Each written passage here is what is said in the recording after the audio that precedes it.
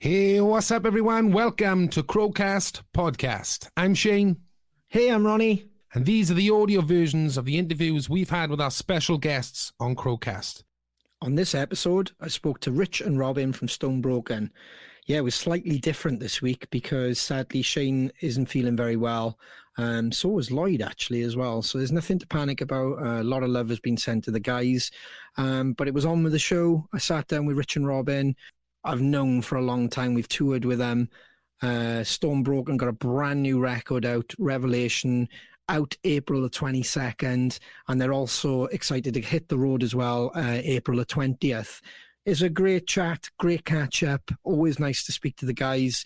We went over the horrid times of COVID, which we shared a lot of those moments with them as well, especially when we were out of the traps and we got to do like the Download Pilot, Steelhouse, Rockstock. So there's plenty of chat about that. And of course, Rich was really, really honest as well and opened up of how he felt and some of the darker moments that he had to share with everybody towards the end, because he felt like he was kind of withdrawing from the fan base. So it was nice that he was transparent and shared that with everybody. So I'm not going to waffle on too long. Let's get into it. This is Crowcast Podcast. We are those that grow.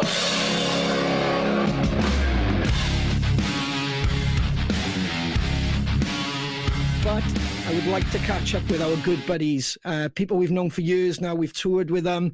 They're killing it on the scene. They got a brand new record. Rich and Robin from Stonebroken. Hello. Hello. How are you doing, guys? All right? Yeah, Good, not too thank bad. you. Who are you? Yes, slightly different tonight. I think it was episode 18 I just checked. That's when you guys were on last, when we caught up again. Wow. I know, man. It's bonkers. So there's been a few times in between there when we have like little glitches now. You can't help it with technology, and I bet you two have had it as well. And Yep. Shane disappears. So I kind of got the Wayne's World moment out of the way with Garth, where I'm like, I'm having so much fun. That's what I've gone now. I don't mind. I don't sweat as much, but kind of when it all went like live, then I was like, oh man, I don't know how to start it, because we're so used to kind of bouncing off each other that it was weird. I'm making sure I hit everything, making sure that I introduce you guys properly and I don't fuck it up. And yeah, You did fine. Yeah, it was all good. thank you very much. But, I mean, that's good. when we last did the Crowcast, we were doing sort of our acoustic performances and that sort of stuff, and we would have the exact same thing. It was usually Kieran. He would just Freeze. and we'd lose him for a little bit, you know. But carry on talking to him like nothing would happen. Yeah. That's the thing, right? It's not too bad when it happens to the band. That's what I found. And I know that's really bad to say, but if it was the band, it was like, cool, right? He's looking happy. Yeah. Like sitting there like that. But it's when you had like Danny Bowes or someone like that would come on and you're like, oh man, I don't want this to kind of freeze now. Or like when yourselves come on and you're telling a story and you're doing this like nodding thing, because that's what we used to do at the beginning. We'd be nodding and you can't hear nothing, or it's doing that glitchy thing and you're like, I really don't want to ask him to do that again, like, or say it again. It's the word. I mean, even on phone calls, like if there's any interruption, you're like, do I really want to ask if they can I ask them to say it again? So it must be even worse on a live broadcast. Yeah, well, that's my favourite game. There's a couple of musos that I phone kind of occasionally, and when I do, they've always got really bad phone signal. So we've started calling it Game of Phones, where it's like literally it takes 15 ringbacks to try and get a good signal, and in the end, it's just like, you good? Yeah, you good? Yeah, I'll speak to you in 6 months. Wicked.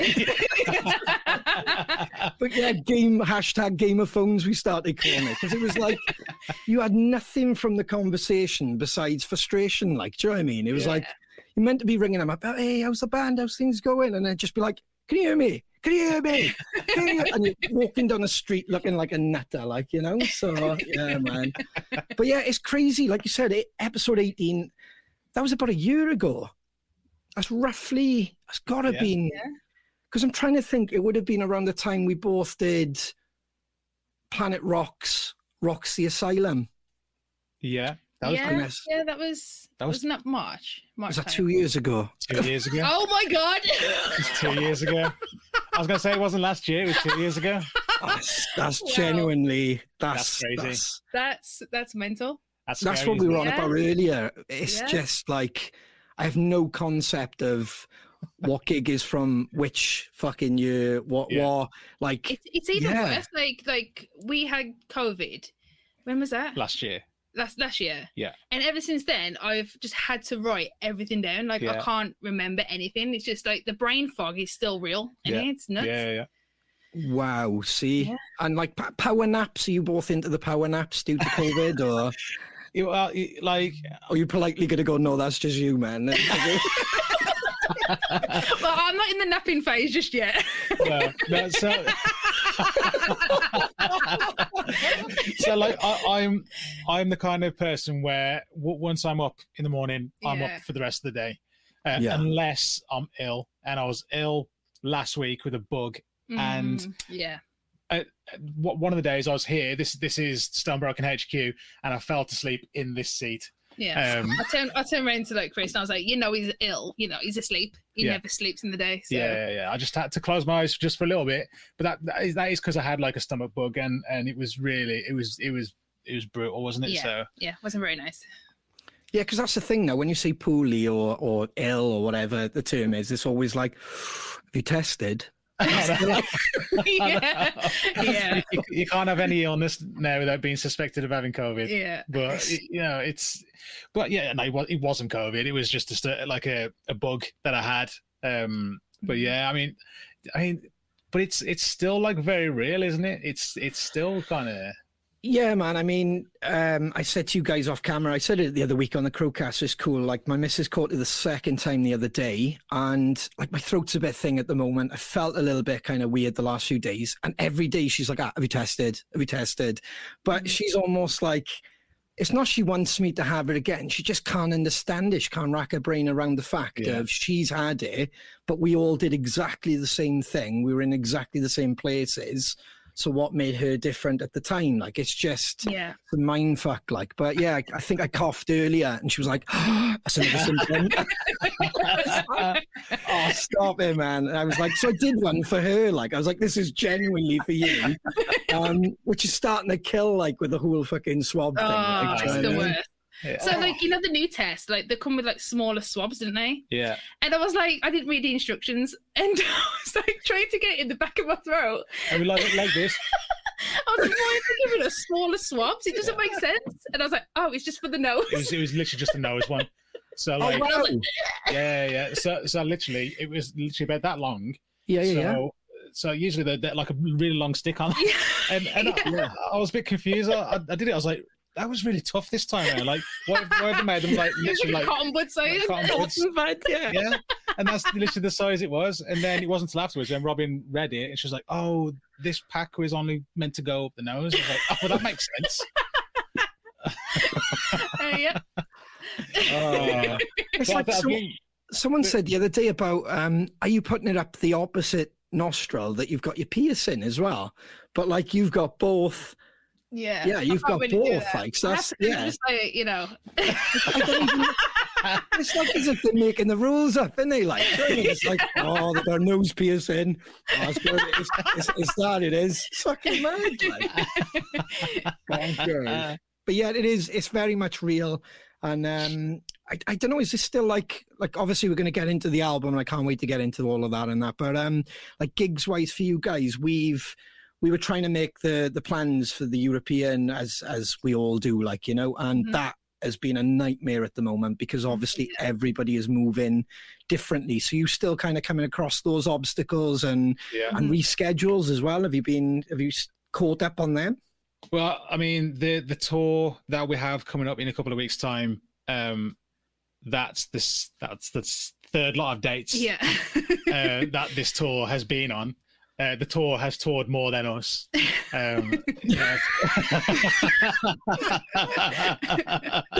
That's amazing. So like, yeah, that is, and we've had that booked for ages. Literally, we did the tour with Black Star Riders. Yeah. and then we were pretty much straight into the studio, and the tour was all arranged at that point, which you're going back kind of 2 years now. Yeah. And then it's just been rescheduled. But yeah, this is the only tour that we've had booked for like just over 2 years. Yeah. And we've got a festival in Austria, Nova Rock, which is a reschedule, which we're playing. And the other ones that we've got coming in, sort of like we've got Heretic Fest, we've got Firestorm, like yourselves, we've got Stone Dead, and they're all kind of like new bookings now that we're in a more COVID-free society. Yeah. So. Yeah. Yeah, it's bonkers. Like you said, Nova Rocks, then I know there's festivals out in Europe that didn't obviously get the chance that we had to play live, like, because like for anybody, like we might repeat some stuff that was said on 18, but it doesn't matter because it's kind of, after we did the last episode, we did the Behind the War of the Worlds show, I call it, where you would just play into a camera with red dots in the smoke, like in the asylum. It was it was weird, wasn't it? Because none of us had been in that vibe. Yeah, yeah. Just it cameras. felt like a really posh like rehearsal. Yeah. It's literally that's kind of what it was like. It was like you were playing to like cameramen. That's like, all it was. The usual vibing off the audience and the fans. There's just none of that was there. So yeah, it's just really strange. You're really strange. Well, it went from that to we were all announced for the Download pilot, which was wicked. Yeah. And then obviously that's your first one back, the same as us, wasn't it? Which was surreal, like, do you know what I mean? Anxiety levels was through the roof. I mean, I've never felt anxiety like it. Like generally, before a show, I am fine. Yeah. I'll have the butterflies and the adrenaline and that sort of stuff, but it's not nervousness, it's not anxiety or anything like that. But for that show, the Download pilot, my anxiety was through the roof, and I was doubting on everything. I have to remember to change batteries in my wireless pack. You know, all the things that come naturally when you're touring all the time. Yeah, absolutely. Do I know the words? Do I remember how to interact with an audience? And all those thoughts were going through my head at a million miles an hour as we were kind of getting ready side of stage. But then, like, I mean, you probably know I have chewing gum when I'm on stage. And I'll put the chewing gum in like about 30 seconds before we're due on, and then I just felt relaxed because it was the bit of normal, it was the bit of routine that I had before going on stage, and then it all felt great. Added pressure was we had our own film crew there as well, filming a load of stuff. Nice first one back. exactly. Just chuck everything at us, it's fine. And I'm walking the stage like this. I'm gonna be okay. Oh man. Yeah, well, I mean, Stonebroken know how to do things, as in a lot of things at the same time. we never do things by half. It's like, oh, we're going to play Download. It's going to be our first show back. Oh, cool. Well, let's just get camera crew there and all that sort of stuff. You know, we like to set ourselves challenge, and we like to push ourselves even when it's not necessary, effectively. But what a show like to come back to. It was just amazing. Oh yeah, it was incredible. Like, the thing is, everyone wanted it. Everyone wanted that show. Oh, that's what I was going to say. And I mean, we seen you. When I bumped into you, and it was that you don't know what to do. Obviously, we'd spoken on you. I think when we seen each other in the asylum, I'll tell you the truth from that gig. I drove home way too quick. And I got on one of these, like a Zoom thing with my friends who had watched the show. And I was just like, because it was like, because they were all going, wow, did you touch anyone? And I was like, did you touch anyone? That's a real fucking bizarre question. But it was the questions to ask, wasn't it? It was were you in a room with like just the band, or were you in a room with Stonebroken? I said, it was really weird because obviously all the rules, John kept all the rules in with Planet Rock. Yeah. So it was still at that crossover, like, you know, and there was still anxiety there and that. But when we got the Download and I seen you guys, it was like, it was just sensory overload. And did you go out the front as well? We did. Yeah. That was like, and my missus was like, I'm definitely getting COVID from this. And she didn't. But like the strangest thing for me at that download pilot was there was obviously a lot of security, and this was like on the run up to the show where you had to take pictures with your COVID tests and all that sort of stuff. And then it was kind of like you were going through airport security, wasn't it? Yeah. Like, there was people who would sign you in, and they would look at you and look at a photo that you'd taken the day before, and be like, okay, yep, that is you. And then they'd be like, okay, you can take your mask off. I'm like, say what now? Like, you can take your mask off. I'm like, are you sure? I was like, yeah, it's fine. Like the best feeling that I had from that festival was literally eating cold pizza whilst standing in a field full of thousands of people watching bands. It was just like the emotion to like from that. I mean, wow. that sentence doesn't sell it that well. I mean, you almost lost me at the cold pizza. I was too busy talking to people to eat my pizza. There's no better feeling. I had cold pizza in a field. It was still amazing. But that's the thing. It was the atmosphere, wasn't it? You know, that's the best thing about being in a band, or when you go out and you have food, and someone comes over for a chat, because you do that double look at your food, going and then, I really want this. Yeah, and then you like wait for a sec, and as you go to eat, they'll ask you a question. You're like, I completely get that. That's like, because you don't want to be rude, and especially that day, because it was like, bloody hell, everyone we were just bumping into, and it was like it was lush to see all the crews. We had, I think we told you afterwards, or whether we got to see you, but we had a few technical issues, which, you know, we let it go. Like, normally on gigs you're pretty harsh on yourselves and stuff, but that one we had to let it go. We were fucking one to let go as well, like, you know, but we were like, the gear hadn't been on tour, or nothing had been out for so long, like, so we just kind of had to swallow it up. And for me, it was something simple like new track, Sick of Me. I might have told you this, because I'm one for like afterwards, I should have gone right, but hit everything right, hit the pads, waiting for everything to kick in, and the click in the year for that track. Nothing. I was like, and then we hadn't been in that position, and not with like 8 to 10,000 people where you go in, it's not working, and like that's my worst nightmare. That is, in it. You're on the drums, just going like, it's not working, and I'm looking at my tech, and I'm like, help, he's running over, and I'm like, fuck, you got to hurry up, because it's like 5 seconds feels like 3 minutes, and then 10 seconds. I'm sweating, and I'm more worked up than everybody else. Everyone else is chilled, and I'm like, hurry up. And, well, this is where the drum solo came from me doing a drum solo live. That originated from, we was on tour with Glenn Hughes, and Kieran's lead had broke. Was it his lead? Oh, he's always had issues with his bass stuff, hasn't he? Anyway, like the bass was just completely dead. And he couldn't fix it, could he? No. And Rich was like, after the song ended, he was like, drum solo. I was like, what? I've never done a drum solo.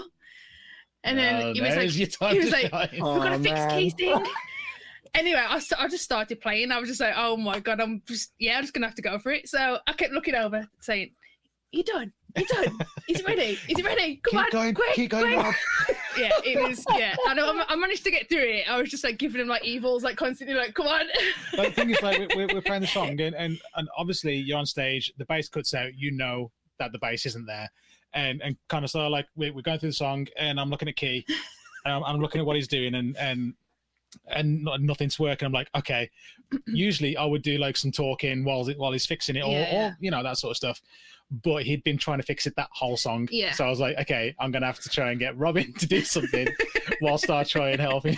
And we got it fixed, didn't we? So. And it was fine. And but the drum solo stuck then after that. It was just like, it did for a bit, yeah, we can go for a break.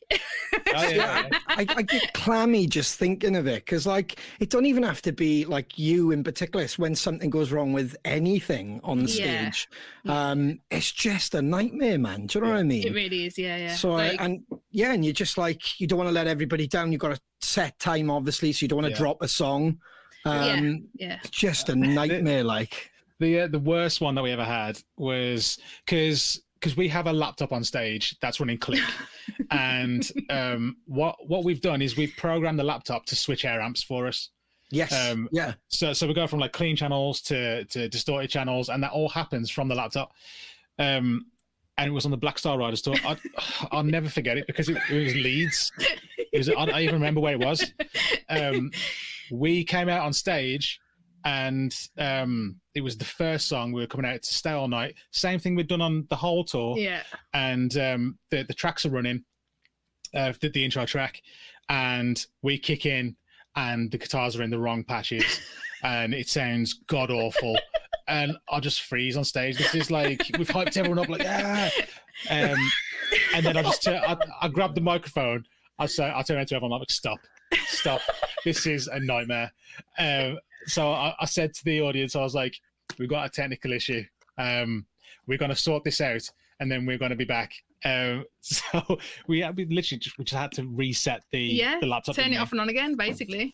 And we did that.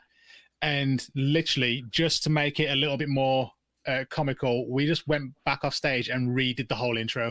And we came back on like nothing had happened. I love that. I love that. I just sat there. Oh, yeah, Robin just sat there like this while the intro was running.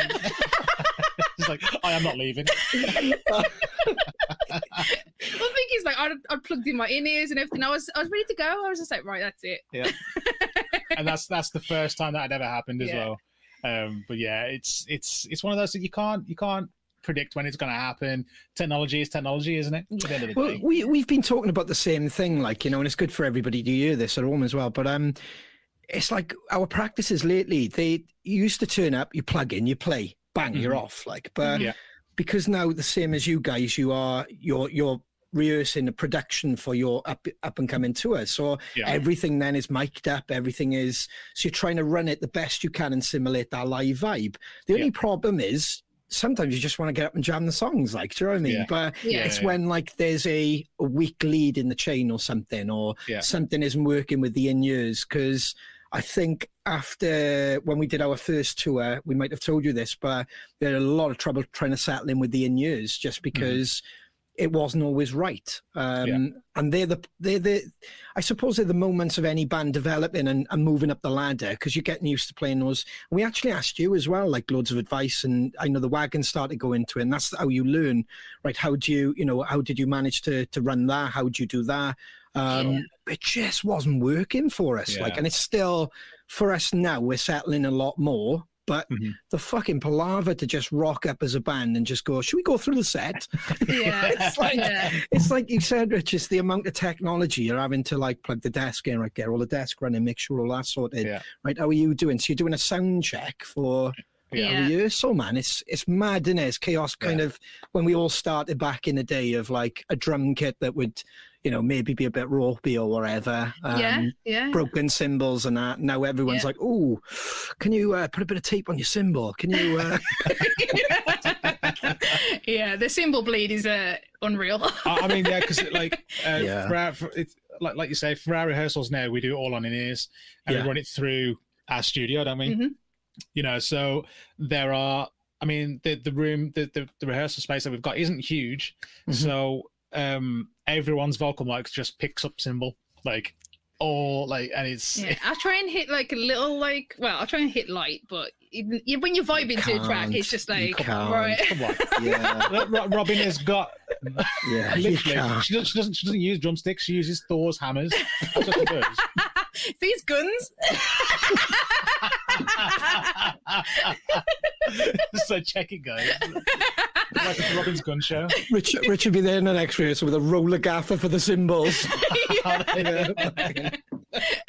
No, but it's the simple things you learn like that, like a bit of gaffer tape, or like we've started, like, playing around with Kempers and stuff, just seeing if it works. We're still very old school. We love the sound of the cabs, but you do notice the difference of the bleed. Your in-ears become a lot better. Everything becomes a lot more clarity. That's the best way to put it. So, because I don't want to go, like, full on, and this is far from me slagging them off because it's their band and stuff, but Fozzy have gone full, like, electric drum kit and stuff, and that just doesn't do it for me. I don't know if that's something you've tried. I got one, but there, and I just about rehearse on it. It's like, I shouldn't say that because, Roland are great, but it's like... I personally don't get on with them either. There's just no feel. Like you said, they're great for, like, at home. And if you want to, because the neighbours and all that lot. But other than that, like I bought one during lockdown and I've used it twice. It's hard, isn't it? It's like, I just don't vibe off them. And I know there's probably a load of like people who know me who've got drum stores now who are going, stop saying that. But it's great.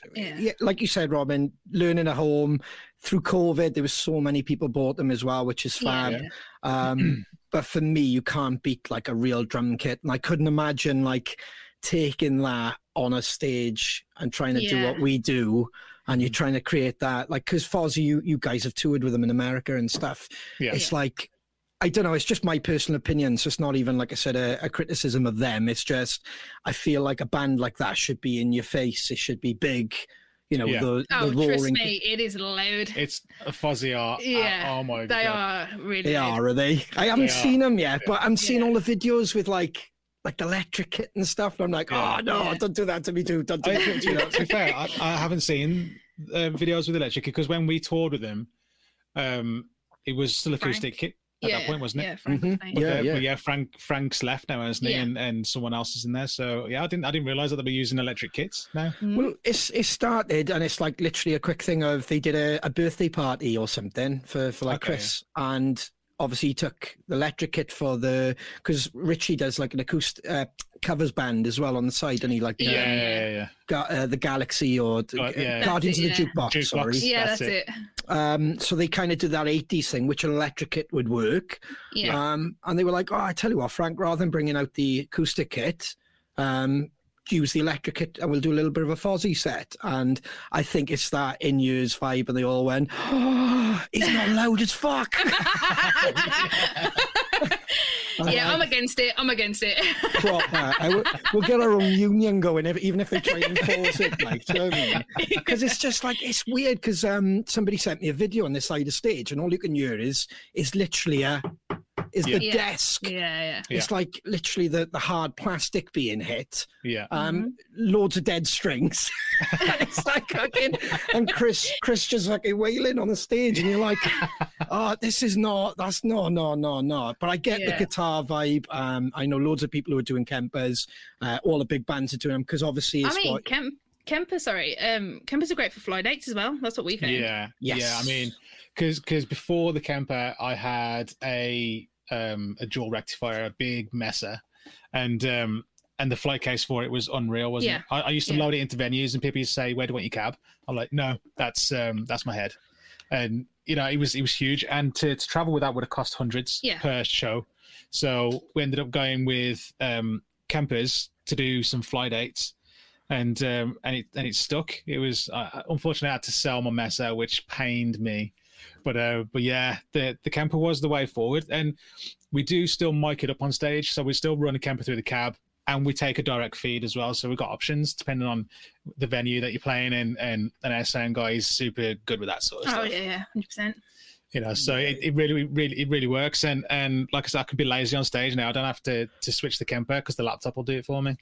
Yeah, no, it's not lazy because obviously, again, there's a lot of bands I know are doing that. What's the term for it? Is it programming like the lights and stuff? Yeah, and that's It kind of makes sense with the show and stuff like that. So well, it means the guys can be wherever they want. Like they don't have to be right next to the pedals, like for them to switch.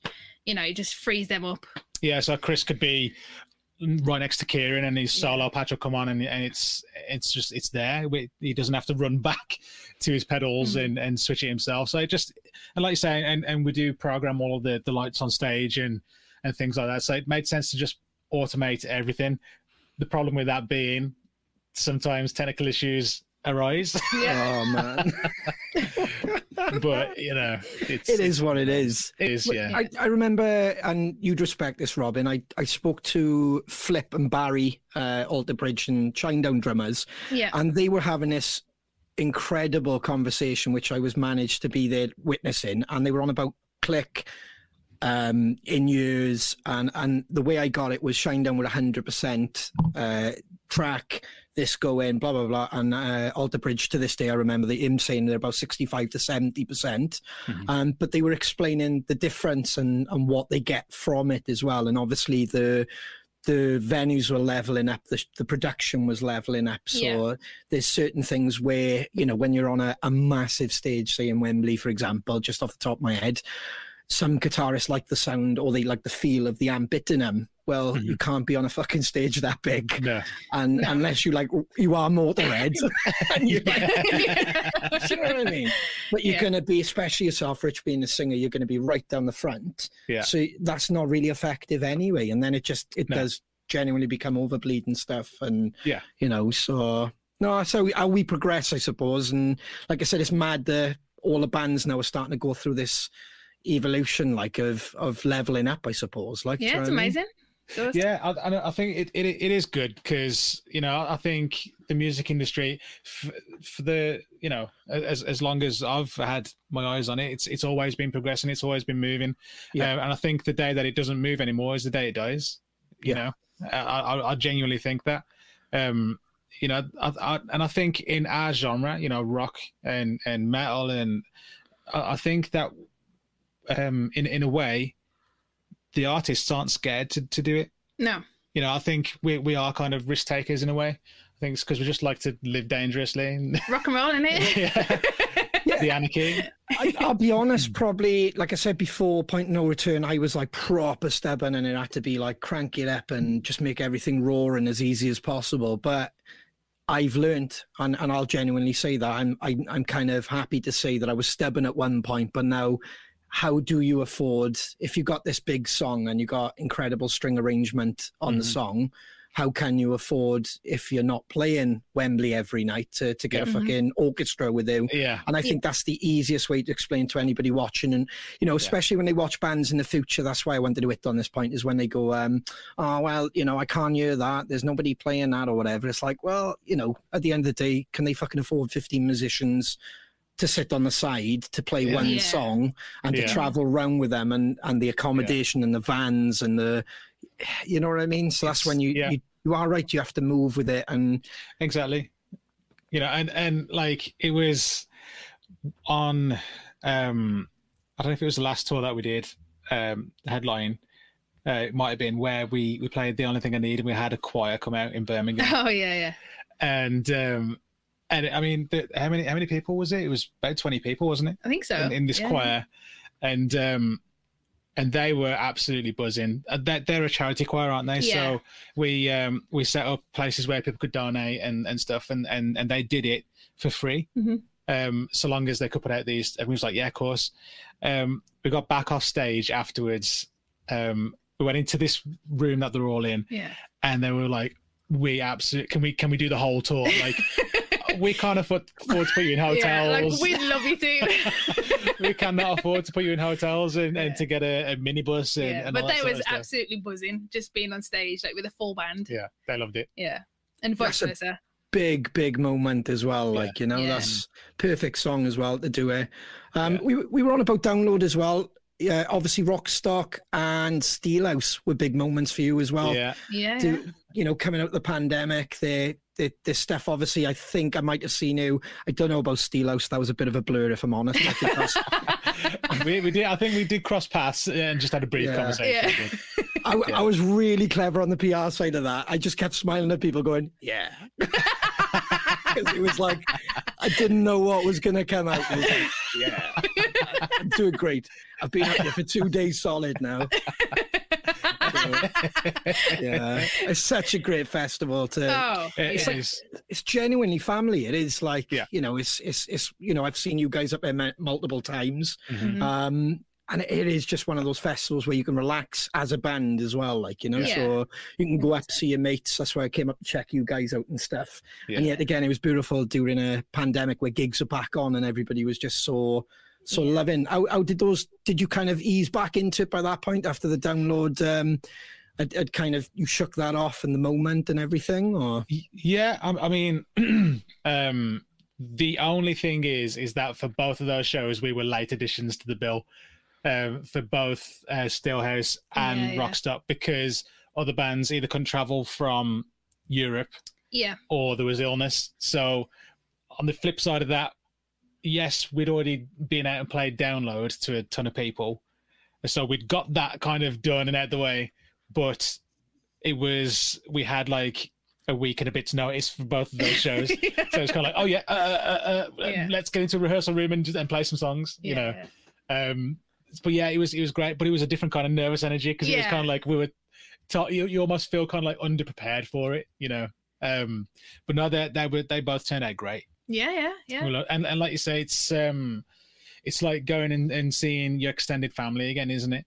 Yeah, going to those shows, you know. So and seeing the fans and getting to speak with them, and it was just incredible. And Steelhouse being outdoors again, and getting some fresh air because it feels like we've been cooped up for a couple of years, you know. So it was nice to get out and do that. So I felt it was like proper let your hair down. Catch up with people yet again, and like don't take it for granted anymore, like, you know, because for anybody who's still like I'm in an hour in whether to go and watch a band, it's like you've just had a taste of what that's like when you genuinely can't, like, you know. So because like I said, there's a lot of people they don't watch live this show anymore, but they'll watch tomorrow, or they'll watch on the weekend, or they'll listen to the audio. And I'm like, that's amazing. We've got to kind of move on. Like, do you know what I mean? I'd rather you be watching bands or out and about. That's incredible. Considering we were all just stuck in and there wasn't a great lot of thought of like going to a gig, like, do you know what I mean? So, but it was brilliant. I was so chuffed for the promoters as well, you know, like, because that was an hard time of shuffling around bills. Nobody knew. We couldn't get confident ourselves. We were actually booked for them, but obviously the rock stock for us was a change of bill because of Monster Truck. So just everything was like everybody had to be so on it, and that was great. Reactive. Yeah, and it was a great call as well when they could pick up the phone and then you guys go, yeah, for sure, like, do you know what I mean? Hang on, let me just check, like. And then obviously in the background as well, which was fantastic, you had the album, which everyone was asking you, what is happening with the record? I know when you were last on here, because I really want to get into the album as well, there was the talk of, oh, it's going to get pushed back. And obviously with COVID, that was a great decision. But we're there and it's coming out and you've got to be excited. You've got to be knackered. That's putting it lightly. I know. And I know it's like there's no sleep until whenever now. It's genuinely you're on that cycle, you're on that roller coaster. But is the whole band starting to feel it now where you're like, this is happening, this is great, we get to show the world? And it's just been a long time coming, and we've been sat on it for so long. It's just going to be so nice to get it out there and let the fans hear it and see what they think. I mean, COVID dropped right in the middle of us recording it, you know, which was unfortunate, but then also kind of a bit of a blessing in disguise, because when we had our break in the middle of recording because of COVID, we ended up writing more songs. And they ended up being on the record, and one of those songs was Revelation, the title track. So literally, the album wouldn't have been this album without having that break in there. But it's been a long process because of the situation that we've been in, and it feels kind of weird that it's coming out this month. You know what I mean? We've kind of we've had it kind of in our back pockets for quite some time. And then trying to kind of like make it make sense with the tour and that sort of stuff. It's kind of been like we've had to react to things. But it's been a hell of a long time since we brought out new music, so I can't wait to get it out there. It's gonna be amazing. Well, that's cool, and I don't think a lot of people would have known that as well, obviously. But that's a great position to be in when you can go in and you can relook at it and kind of shape it to be something. It don't even necessarily be better. It's just different, like, do you know what I mean? Or more towards what you're going for. And I don't know if you felt it, but it's hard sometimes when you're sitting on something and you're rehearsing it or you're recording it, etc. You can start to not have doubt, but you're a bit like, is there better? So that's why I said it's not necessarily better. It's just you've shaped it in a different direction. And you know what I mean? And you're all, I imagine, what was it like working with Dan Weller? Amazing. Absolutely amazing. It was really good. And totally different just in the dynamic to what we used to, you know. he came here before we started recording the album, and you know, kind of we went over things, and he was kind of throwing in ideas in that, you know, maybe think about those lyrics and rewrite these parts, you know, because I think you got a better one in you and that kind of thing. But that's not what we've kind of had in the past, is have that kind of outside critique before we hit the studio. Yeah. Which was good. Sometimes annoying, but in the main part, it was good. It was a great experience, you know. Yeah. I mean, we all got pushed, you know. Oh yeah. Way out of our comfort zones. Like me personally with the singing. Yeah. That was like, although I think I've sang before on our previous records, like just like little harmonies or something. Yeah, little bits. But like this album, like Dan was just like, right, get in the vocal booth and go and record whatever comes out your mouth. I was like, oh my God. That's awesome. That's really cool. Yeah. That's really, because I picked up on it on Revelation, obviously, like I could hear it. So there's going to be more of that as well going throughout the records. A hell of a lot more. Yeah. And I've actually got some kind of main vocal as well. Yeah. So there's some songs that we've got where it's there's like almost like a call and response between me and Robin. It's pretty cool. Yeah. Scary. So, yeah. Well, the thing is, like, you know that Robin said she just got sent into the vocal booth and was, you know, she had to sing whatever. She came back in, she looked like a nervous wreck, and I was like, no, you know, it actually feels. Well, you're a singer.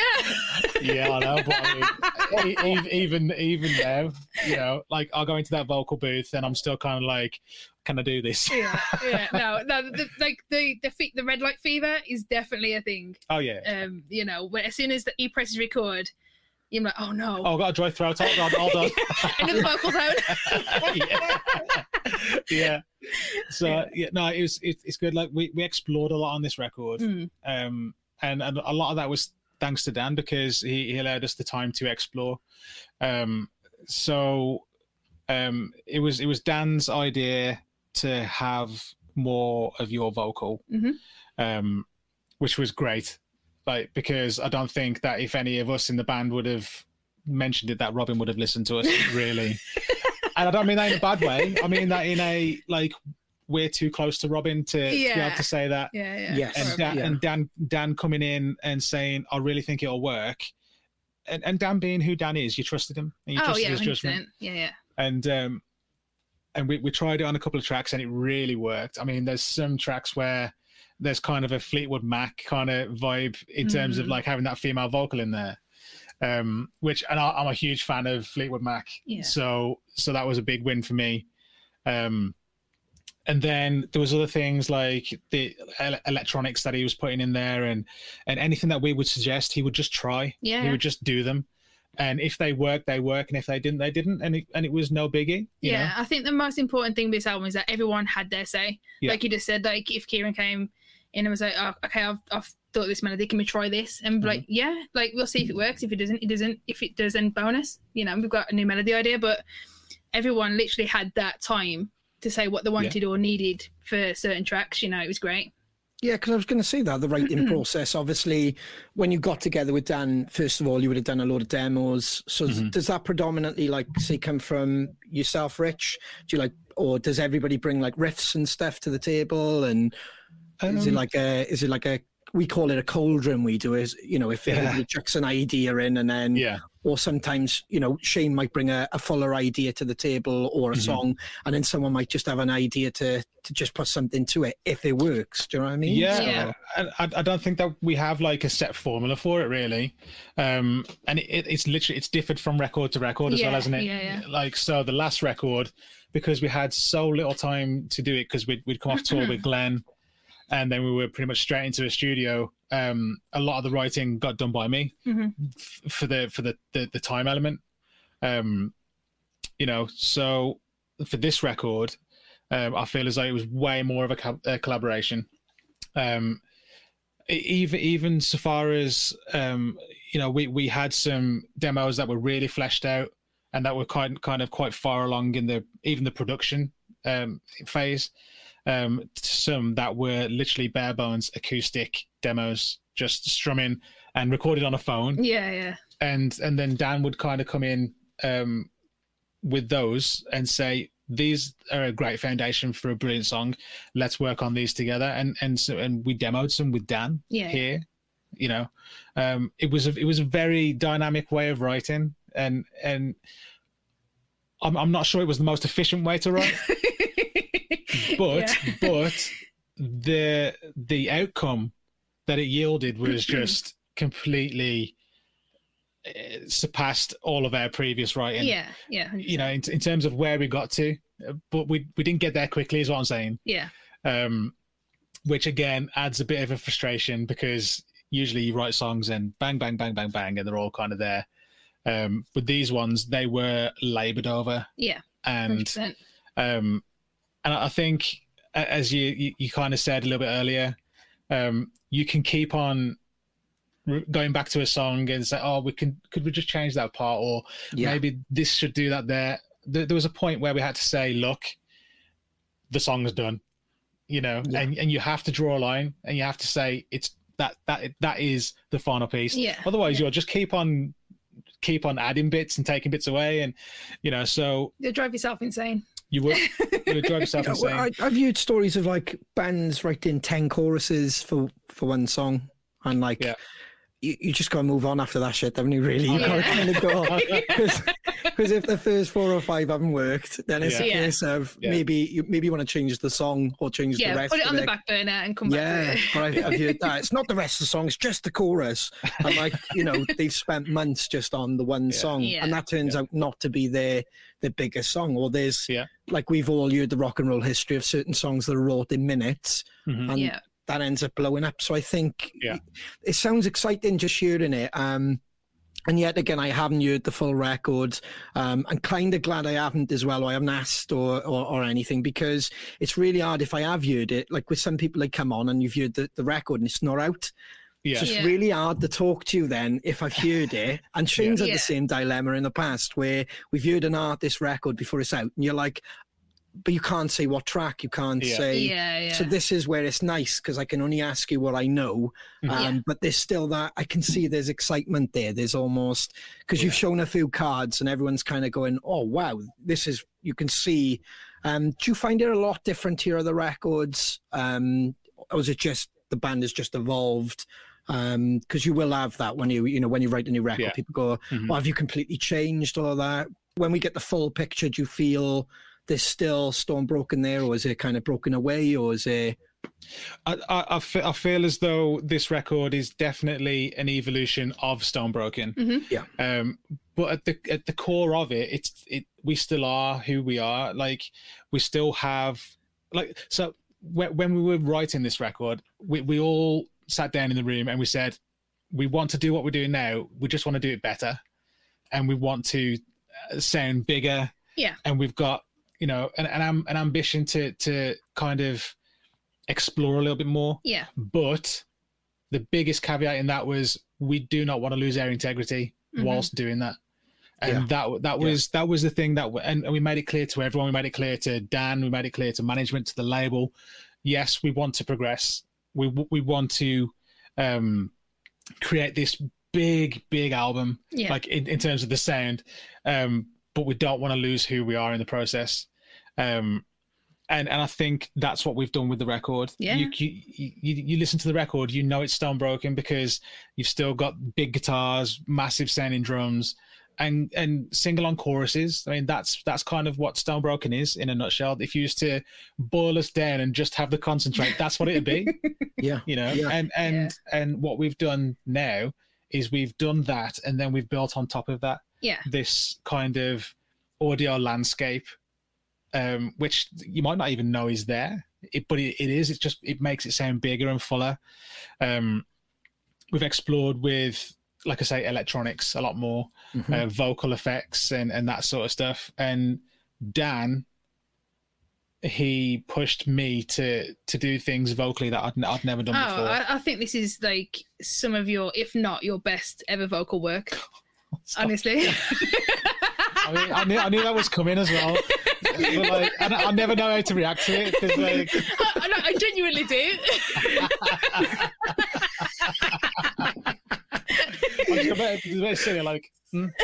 That was brilliant. That was all brilliant. right. That was brilliant. I mean, he like we ended up because of COVID recording vocals in like 3 different studios. Yeah. With the last ones being done here, and we set up a makeshift vocal booth.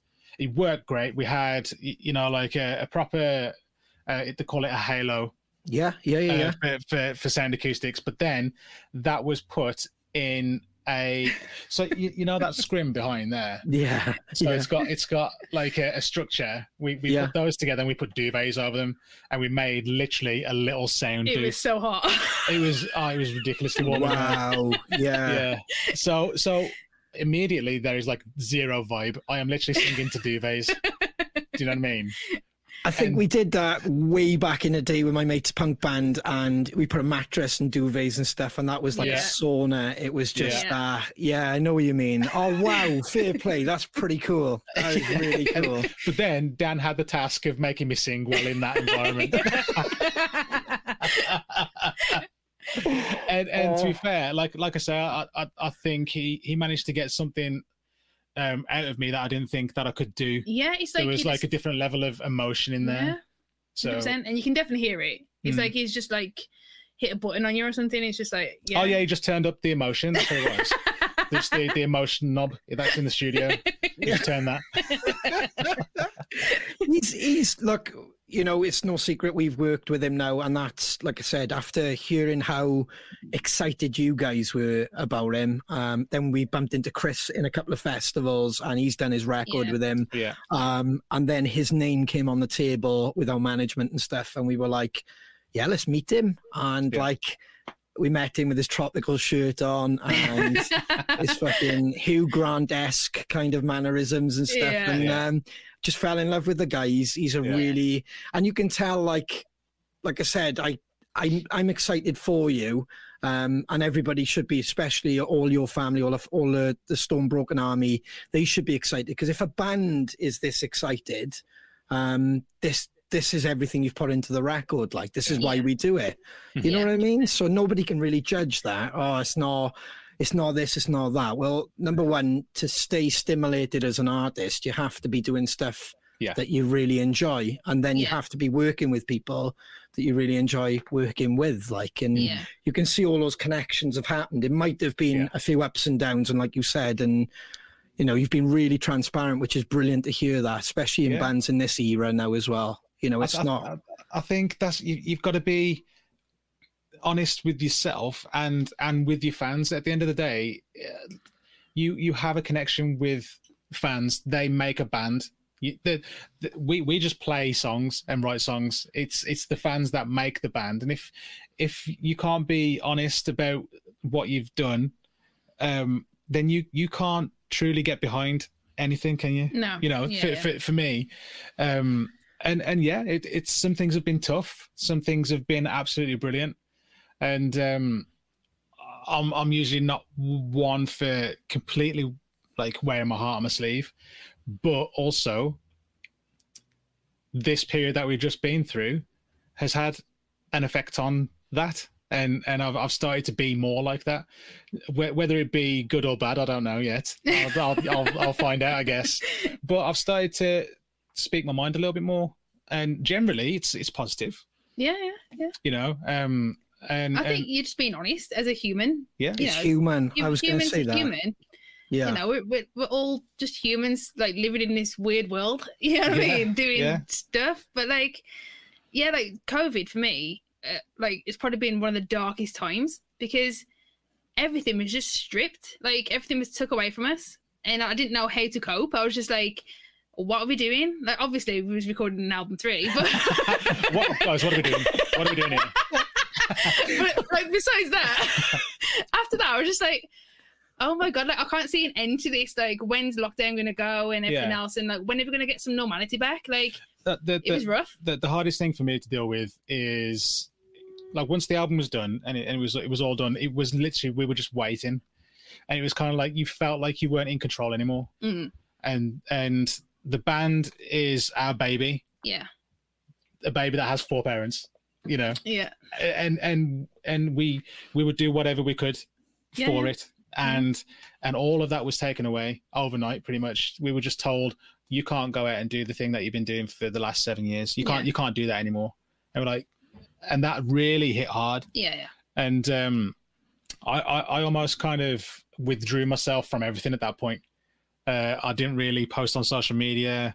We couldn't go out anyway, but you know, I felt almost a little bit reclusive. Until one day I was just like, you know what? I'm just going to speak about it. I'm going to talk about things. I'm going to let people know exactly what I'm going through. And just be transparent about it. And you know, and I started sharing that on Facebook, and the amount of support that came off the back of that was, you know, immense. And I think a lot of people have been there.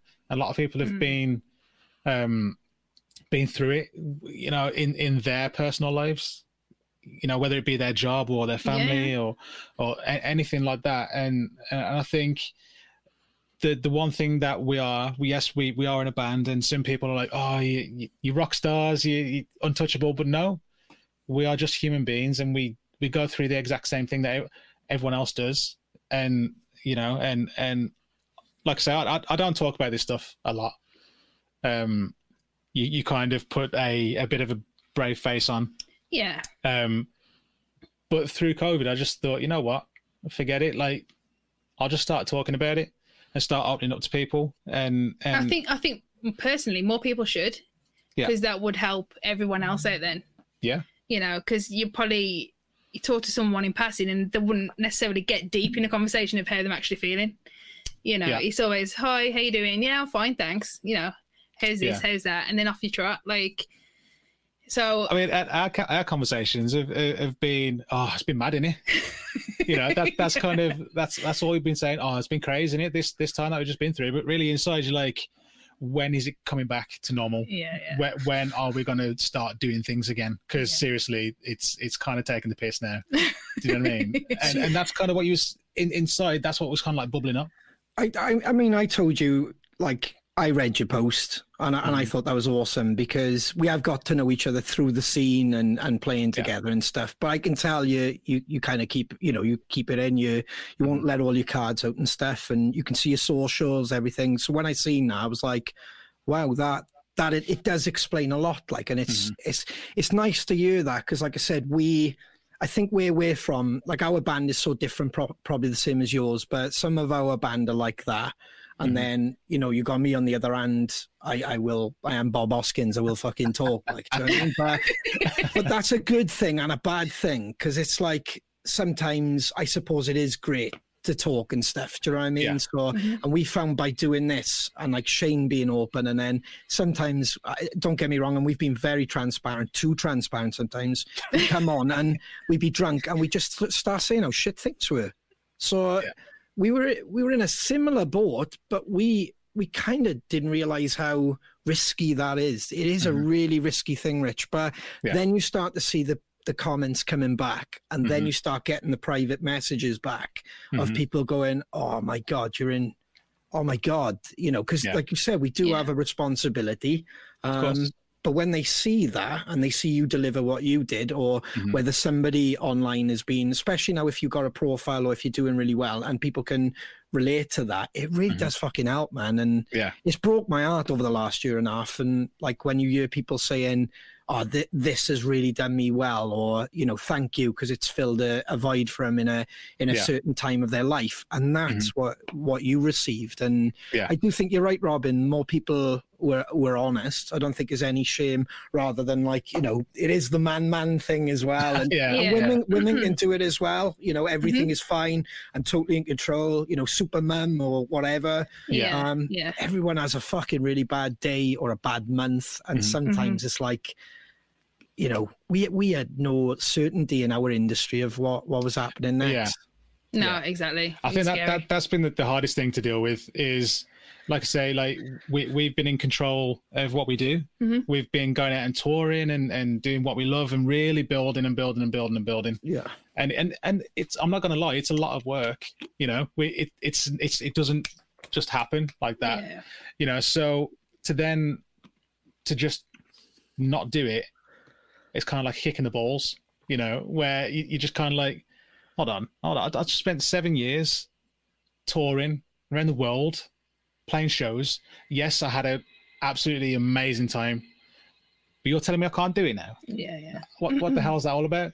And that's what was going through my mind for quite a while, for probably, you know, a couple of months, until I just got to a point I was like, I'm going to have to snap myself out of it. I'm going to have to, you know, and it wasn't until that point that I didn't even know that anything was wrong. Really. Yeah, I didn't know that it was kind of negative thoughts all the time and there was no positive, until I finally kind of went, hold on, let's look at the upshot here. We've got a lot of stuff coming. Yeah. And then I was kind of like, okay, started to get a bit more positive. And like I said in the post, Robin has been there the whole time, and we've had some great moments, and we've had, like, recently with everything that's been going on, we've had some real kind of low and dark moments, and she's been there the whole time. And like I said, it was an appreciation post, wasn't it? Yeah. You know, I mean, we've been together as a couple. Is it 15 years this year? Yes. Which is 15 years. Yeah. Like, there's a joke for there, but she's sitting next to you. Remember? Yeah, I know what I was going to say.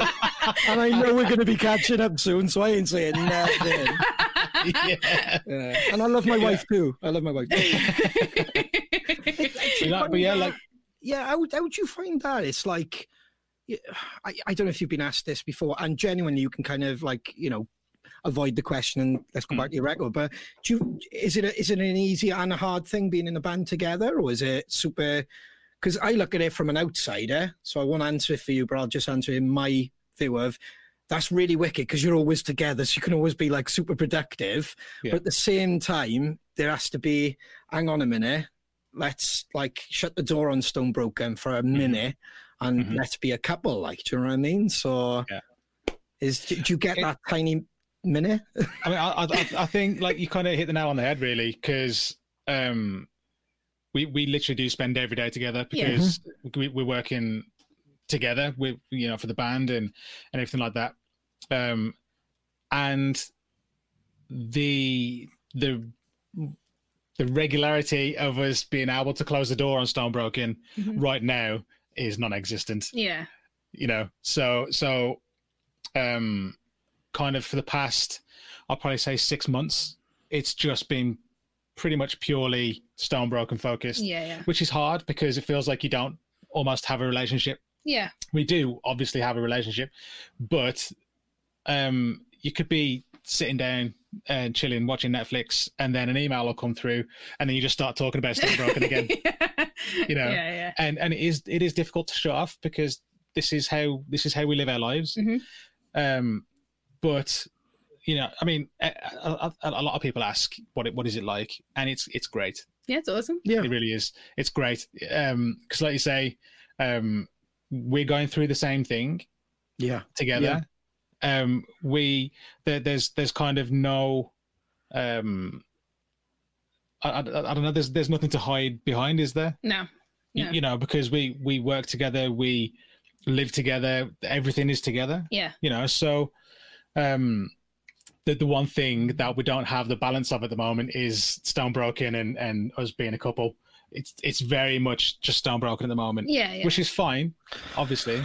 It's gonna be, like I said to you both earlier, like, and honestly, anyone watching now or they catch up on this, when you do an album campaign, it is so much fun. It's all the hard work paying off. You'll have a trillion interviews to do. You'll have to, I mean, there we go. Here's a question for you. How would you find from, like, when you first started with the first records to the way that you have to do a campaign in, like, 2022? It's completely different. Yeah. I mean, our first record that we brought out, it was an independent release. Yeah. You know, so and we promoted that by gigging and pretty much gigging alone. And when we release singles, we would generally just release a video, and that would kind of be it. And it wasn't until, you know, we started submitting songs to, like, radio stations and stuff like that, that it really started to snowball. But this record, it's like the whole campaign is content hungry, if that makes sense. You have to produce probably, I don't know, probably 70 hours worth of content for an hour-long album. That's generous. That's generous. Yeah, I know. When you add all the like I said, the interviews, whether it be for content for YouTube or whether it be for publications and that sort of stuff, there's all of the social interactions, all of the social media. TikTok is now a thing. TikTok is now a thing, and I mean, Robin loves that part of it. He's just literally being daft. That's all it is, literally. I mean, we have sat down before now. She's like, right, guys, band meeting, TikTok, and Kieran hates TikTok, and he does. He absolutely hates TikTok. I mean, like, good boy, Key. So, and we've sat down and we've literally had to write lists of what videos can we do. Yeah. And I think, like I say, during COVID, I thought to myself, people need to really get to know who we actually are now. I think that's the biggest thing. Like, they know us for being in a band called Stone Broken. Yeah. But I actually want people to be able to know us, not just. Yeah. Oh, you're the singer of Stone Broken. Love your songs. I would like people to know my personality. Yeah. So you can have a banter or you can do whatever, I mean, that could get a bit wild for me, if I'm honest. Oh, well, Robin's kind of the banter queen, if I'm honest. She'll be the first one on tour that'll offend someone. Literally. Yeah. Literally. Yeah. But like, and to be fair, like, TikTok is a way to do that, isn't it? Yeah. It's a way to just mess around and just have some fun. Really. Yeah, I can see where Kieran's coming from, because just to jump on the back of that, it's like you learn one thing, that's where I am, and like all of a sudden it's like, well, you're not very active on TikTok, are you? I'm like, fuck, I just got Twitch on the go. I'm just learning Twitch. Oh, fuck, it's not about Twitch now, it's about TikTok. And you're like, Jesus Christ. Yeah, just wait for the new thing as well. Like, there's probably going to be a new thing coming soon. Oh, yeah, there probably will be. It will be. And that's the way. But it's like you said, you can have the opinion and go, ignore that. But I know several people. We had Cobb on last week, Punk Rock Factory, nearly 1 million, even if you haven't heard of them, or you probably have because of TikTok or whatever, But the amount of people I say that name to, they have no idea where they're from. They're up the road 20 miles from us. They just know, I know them. They do the Disney covers. Yeah. And it's fucking mad how they've blown up. Yeah. It's just something you can't ignore. And I think that's why I said to you, it's a completely different ball game now. It's a proper campaign. And I use that word campaign as in you're getting everybody, you're trying to get it to as many people as possible, because the socials do restrict that. So if anybody's kind of like, oh my God, not another Stone Broken video. No, it's just the chances are they haven't fucking seen maybe 2 or 3 of them, because sometimes Facebook don't let you, or it's the algorithms, man. Exactly. It is. I mean, there was a massive change in the way that Facebook. Well, I'm not going to go into it now because it's not the right forum to talk about algorithms on Facebook. But I mean, they had a massive change, sort of 2 years, 3 years ago, which really made it difficult for artists and business pages to get to people without paying to do so. So now it's more, you've got to be consistent with content and posts and this, that, and the other, just to try and engage people, so that's kind of where we are, and TikTok is a completely different ball game. Like we put out a TikTok before, and it was the easiest one that we've done, and it had almost 10,000 views, overnight. See, this is and it was crazy. And then there was one that we spent like ages doing, and then it got like 200 views. Like, oh, cool. Amazing. That's what Cobb was on about. He said it's the one that you think this everyone watches one. This is going to go viral, and you'll just look at your phone. And you're like, yep. It's coming. It's better to And have then you 3 guys. days later, you're like, how did that post do? I don't fucking matter about that post, okay? It's mad, isn't it? You don't know what people are into until they're into it, and then you can't kind of, I don't know, you can't kind of emulate that because they've moved on, and that's what I'm learning. It's just so, you know, what I'll say to my youngest now will be, oh, do you still watch? No, because he's moved on to the next billion views. It is mad, and it is mad what we do, but it's because we love it, isn't it? So that's the whole point, and it's a brand new album. Hell yeah. It's out on the 22nd of April. Let's have a look at some of the lovely bundles as well, which is perfect. 2 seconds. I'm normally quicker than this, guys, but I'm kind of like trying to juggle plates tonight, which is great. That is incredible. And before you go through them all, because they're epic, I love the tape as well. That's amazing. Yes. Yes. But that's something new again, isn't it? We've never done that before. Yeah, I mean, I never thought that we would ever bring out a cassette. Do you know what I mean? Like, It's incredible. I remember the last cassette I owned was when I was back at secondary school. Yeah. And so I never imagined having a Stone Broken cassette. But I mean, and this is also the first time that we're bringing out coloured vinyl. Yeah. They look, oh my God, they look stunning. That looks very cool. Very cool. You know, so like 3 vinyls, 1 CD, cassette, and then obviously the Revelation official T-shirt to go along with it. We're actually running a competition for the vinyl pre-orders right now. Renee! So, so Robin is super excited about this. She's been excited about this for months, and she had to keep it under wraps. But look at this. Oh wow! Look at How sick is that? Did Natal do that for you? Yep.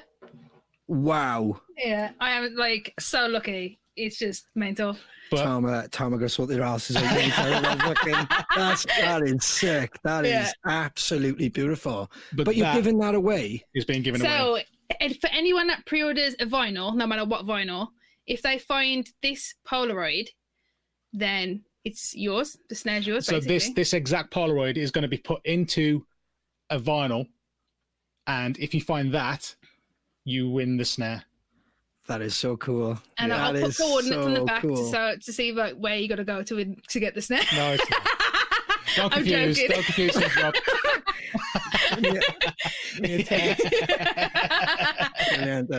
But talking of those snares as well, Dan Weller brought a few of them to the studio, and they sounded killer.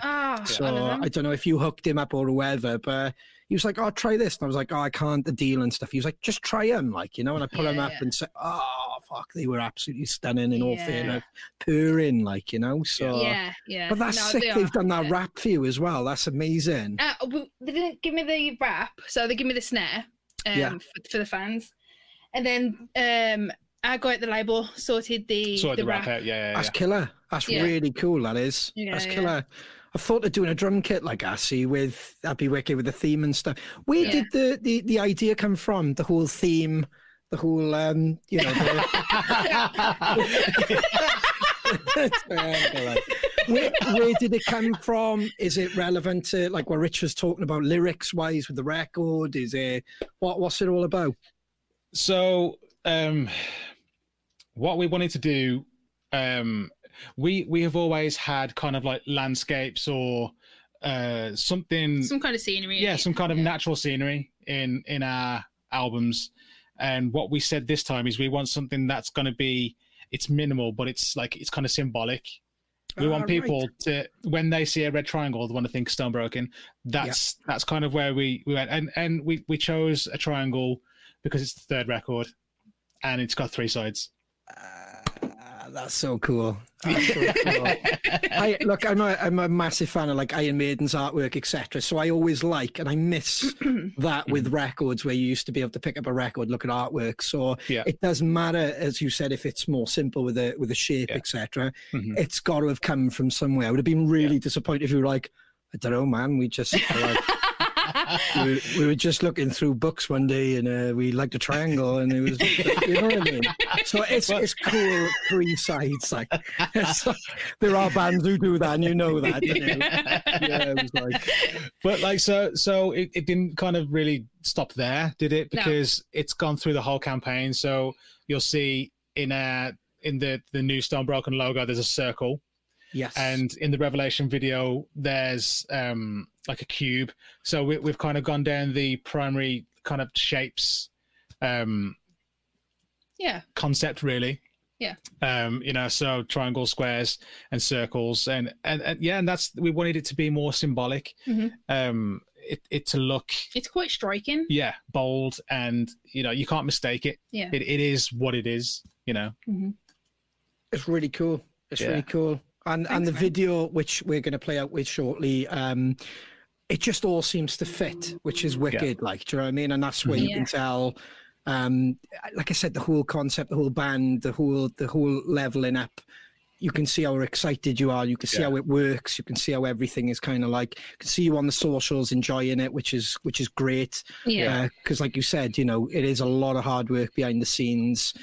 Just as you've done one promo video, you've got to do another one, or there's exclusive content for that person, or exclusive, you know what I mean? Yeah, So, and it is a lot of work, but I mean, we do get tired in terms of we get exhausted. Yeah. But it's worth it because, you know, you have something that is in your hand at the end of it. Do you know what I mean? We have a CD, we have vinyls, we have a cassette this time round, which is that was really incredible. cool. Honestly, it's really cool to see a cassette. It's I got my old stereo from when I was like into my Nirvana and stuff, and I'll take a photo, I'll send it to you. It's the old double, because when I used to do like bootleg tapes and stuff, so you could record on the one.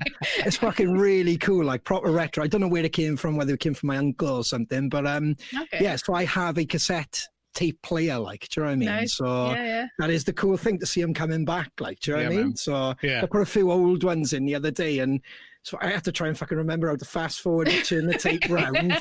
I was just like, oh man, iTunes have got it so sussed, haven't they? Did you have to get the pencil out to wind Not it? that bad yet. No. Okay. But I genuinely was just flicking through it, like, what's on this cassette? I was listening to like some of my dad's old stuff, and I was like, what's on this cassette? And there'd be a load of shit, and I'd be like, the thing is, I don't want to chuck the tape out in case there's something good. So it was brutal, just kind of flicking through it, like, So you do realize how technology has helped us by even just pulling a button, like, you know, like scrolling it across, just skipping, like, you know, so really makes a difference. So you guys said you're hitting the road now again. It's the tour that's been announced. But to be honest, it's perfect timing. I think it's incredible. Things do happen for a reason. Exactly. This kicks off the 20th of April. Yep. You've got to be excited about that as well, because you're going to be in Manchester when the record drops. Yes, we are. Which is really cool to be out on the road while it's happening, like, you know. Yeah, and we're thinking shots all round, at the Manchester show. Excellent. Excellent. We generally do that. It goes really well, but for you guys it's great because you haven't got the pedal thing. But for Dave, when we did it, he's got the drop pedals. You know the vibes. Well, we went to kick into the next song, and we were having that moment where it's like, and this song's go get it. And we started playing. It was fucking awful. It was like, oh no! And he hadn't hit his drop pedals. It was in the wrong tuning, so we had to do the whole start it again. But, drinking and playing. I love it. But I mean, we're not known for drinking as a band. No, I mean, we're known for drinking tea. That's what we're known for. Yeah. But I just thought that would be pretty cool. Yeah, we've got to celebrate, haven't we? On the day of release in Manchester. You have to. You have to. I mean, let's have a look at those dates again. Tickets still available for some of them as well, so get them now. New show has been added as well on the 24th. That is a brilliant venue, guys. Have you played Bradford Night Train yet? No. We've not been there yet. They have an incredible room. We do the pre-selfies. yeah. Where Shane found us this like storage cupboard, which was their overhang of booze. So we were like, wicked. But 3 seconds there, just about to take the camera, and they all fucking turned up. They were like, what are you doing in our room? They must have had cameras. And thought, oh no, the Welsh are in there. But it's an incredible venue. They really, really looked after us. Oh, that's amazing. Yeah, that was another COVID vibe of the night before Steelhouse. We went up to Bradford. Okay, yeah. Right. First kind of indoor glitchy, oh, fuck, what's this going to be like? Turned out so welcoming, and such a good venue to play, great people. Awesome. Yeah. But also at Birmingham, we've got an in-store at HMV. Oh, yeah, we have, yeah. We did an in-store, yeah. Which is, it's at the Vault in Birmingham, where, so he's got the picture and everything. Look at him. Oh, nice. True professional. But I mean, the cool thing about, because we've done in stores before, but this one, I don't know if you've ever been there, Ronnie. It's got an actual full-on stage in there. Yeah. Oh, very cool. Yeah, it's got like full-on stage, PA and everything. So it's going to be like an actual pre-show show. Yeah. It's going to be wicked. Oh wow, that's awesome. Because normally those sign-ins are kind of like, because you don't pull mind up a couple of chairs. And Robin's on the box and stuff like that. But you're normally in a corner, in you. That's amazing. Yeah. So what date is that on? Sorry, that's Friday the 29th of April. That's correct. Yeah. So that's 5 p.m. and yet again, that's coincide with your home show. I bet that's going to be a special one. That is. I cannot wait. It's going to be amazing. It's going to be amazing. I just can't wait to pack a suitcase again. I know. I've said for the whole of these 2 years, I miss Travelodges, man. Like, I never thought I'd ever say that I miss a Travelodge, but I miss the vibe of being out on the road. Yeah. Yeah. It's going to be so nice. It's the tour family.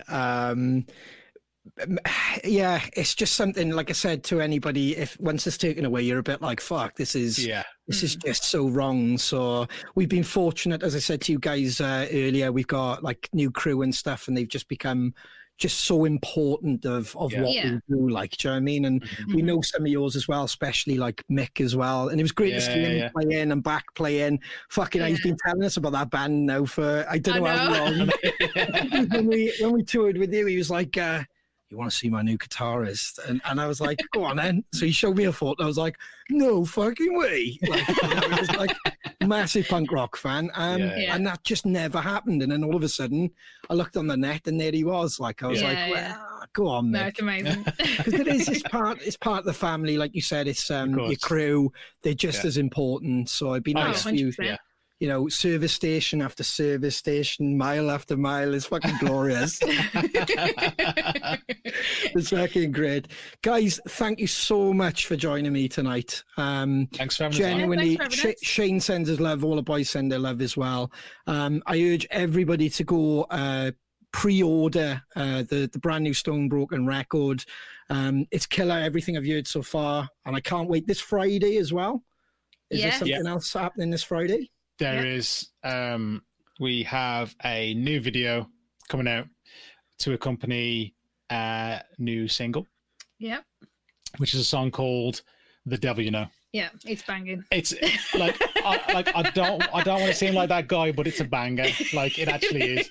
I love the song. Yeah, it's a band favorite, isn't it? Yeah.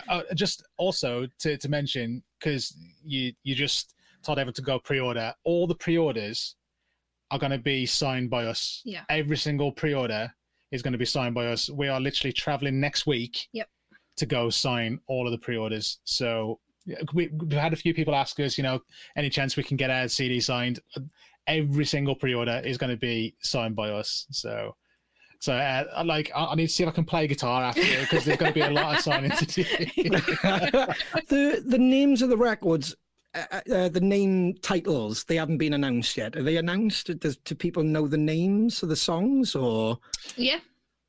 Cool. Is that out? The track listing. Is out? Track listing. Okay, yeah. Cool. See, I always be careful what I ask. I'm not going to be that guy. Like, have you got a favorite at the moment, or is it once you've done the tour you can kind of more talk about a favorite, or is there a leading one for you both? I mean, I think the band has a favourite. Yeah, I mean, I'm a close second. Yeah. But I mean, the song that's coming out this Friday, it just seems like it's a set up now. Can't wait.